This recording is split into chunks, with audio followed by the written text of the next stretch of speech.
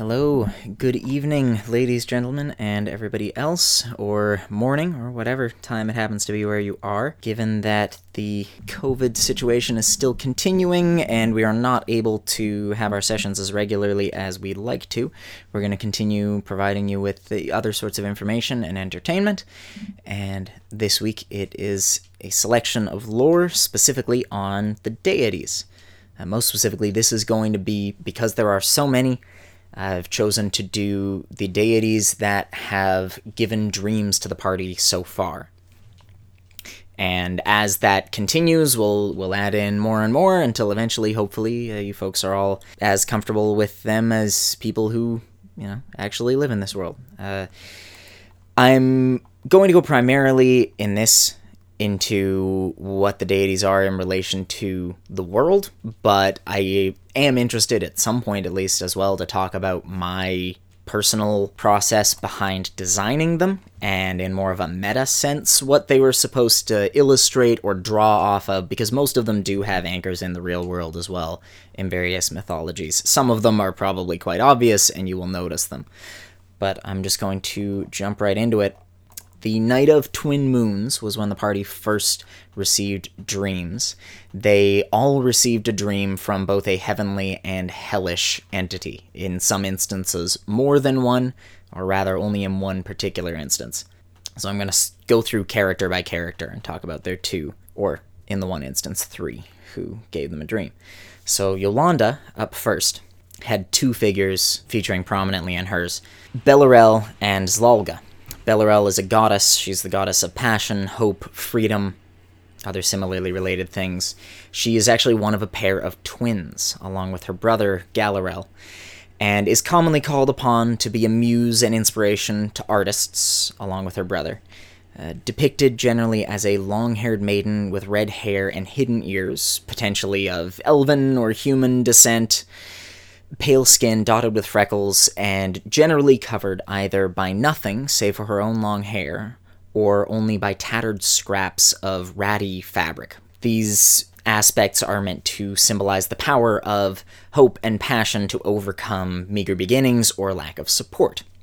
She's also often called upon by lovers seeking direction or protection, particularly those who are not supported by their situation, be it by society or by family, and have little to defend themselves with, save for the force of their love for each other. So people who have a taboo love, for instance, maybe a same-sex relationship in a city where that is not generally permitted, they might pray to Bellarell for aid, for protection, or for guidance to get them out of that city as well. Somewhat interestingly, not necessarily expectedly, given that she's a goddess of love often, her followers actually eschew weddings entirely, believing that any union between lovers should exist only through the passion of the people involved. Any rules or laws that get involved are considered to be shackles holding them together and considered to be heretical.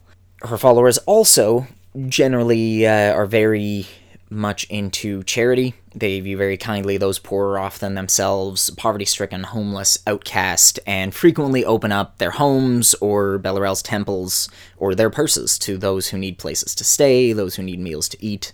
So the other entity in Yolanda's first dream there was Zlalga, who is often called the Lord of Ambition. He is a hellish figure, the devil of seduction, passion, scheming. He's generally acknowledged to be a shapeshifter. He regularly changes form, gender, appearance, all sorts of things to attain whatever his goals are. He is often regularly shown, though, as a Cambion-like figure, with wings and a barbed tail, red skin, short black horns, black eyes and lips, and a devious, devilish grin. He's considered to be a seducer, not necessarily in the explicit physical sense, but in the much broader general term. He is a seducer of minds, a seducer of bodies, a seducer of hearts. He's often blamed for the appearance of tieflings, when the appearance of a tiefling needs to be blamed on somebody, particularly those who share key features with him. So winged tieflings, tieflings with similar type of tail, tieflings with similar skin color, tieflings with similar designs of horns, etc. Or those who count charm and romance amongst their skills or pursuits. Devotees of Zlalga often include those who are attempting to attract a romantic interest, particularly against obstacles, whether those obstacles entail something like extant partners in the picture who wouldn't approve, or stated lack of interest, or really any other circumstance. In general, Zlalga supports any who are willing to strive for what they desire. It doesn't really matter what that desire is, but generally gets interpreted in certain fashions by followers. Followers of Zlalga do tend to be known for their charms, their ability to spin convincing tales, as well as perhaps something of a disregard for the effects of their actions. If a husband is angered by his wife's tryst, that's their problem to sort out, not the problem of the follower who undertook said tryst. Not universally, of course. These things are all general. As a result, he's often preyed to by con artists or other charlatans who are seeking to gain, through charms, a particular goal without necessarily wanting to accept culpability for whatever adverse effects might result. So that sort of covers Yolanda's. We're going to move on then to Quixie's. Quixie had 3, most technically, but you'll see why that's the case. Quixie had a heavenly and hellish entity of information, libraries, investigation, the mind generally. Vardyalaar being the heavenly entity, and Ra'Alaydrav being the hellish entity. The two of them share very similar depictions. They are never depicted as humanoids. Ra'Alaydrav is depicted as a black-paged thick tome, bound in scaly leather with a quill made of a manticore's tail spine, the quill writing in white ink from below the book. Never spoken of in terms of gender or other mortal concepts, infrequently called upon for direct intervention. The sigil of Ra'Alaydrav is generally borne upon documents and contracts. It's seen as a mark of intractability. To sign a lawyer's contract bearing Ra'Alaydrab's sigil is to swear oneself to that contract's contents, and the symbol is also often integrated into the coats of arms of institutions that carry out those sorts of things. Places like bureaucracies, practices of law, schools. Ra'Alaydrav is fairly well known and regarded despite little to no involvement in the mortal sphere. They are considered to contain all the happenings of the universe within their pages, but they take little interest in affairs and generally express very little power. The one exception to this is situations in which sometimes tomes or libraries are saved from destruction, whilst everything around them isn't. So a whole city might burn, but its central library is left untouched. A ravaging warband might leave a cart full of books completely undamaged while they take everything else. Vardyalaar is quite similar. Also never depicted as a humanoid, is the heavenly entity of information, knowledge, etc., and is depicted as a white-paged tome bound in silk with a quill made of an angel feather. The quill writes in black ink from above the book.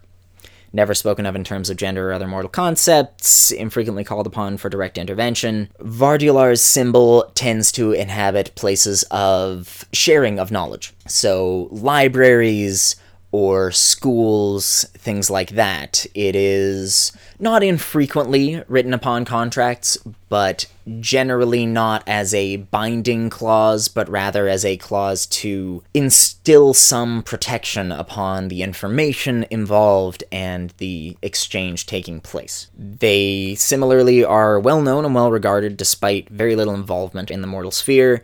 They are considered to contain all of the happenings of the universe within their pages, and take little interest in any affairs mortal or divine, the, again, main exception being when places of knowledge are left untouched despite destruction. Quixie in her dream was contacted by these two entities, as well as a third, Agdarad, who is a hellish entity, the devil/deviless of subversion, rebellion, frequently as well, lust. Agdarad is shown as an amalgamation, male and female pieces of many different species. 4 legs, 2 with humanoid feet, 2 befurred and with hooved feet, like a minotaur. A tiefling's tail, humanoid genitals of various expressions, arms thick with orcish sinew, green-skinned, 3 heads. 2 heads, 1 lizard-like and 1 humanoid, face each other, kissing. The third one, wolfish, looks forward hungrily, lips drawn back from sharp fangs. Agdarad is a patron of those who seek what are seen as less conventional desires, particularly of a sexual or intimate nature. They are also very frequently called upon by those who break rules in general, those who break rules in defiance rather than through ambition.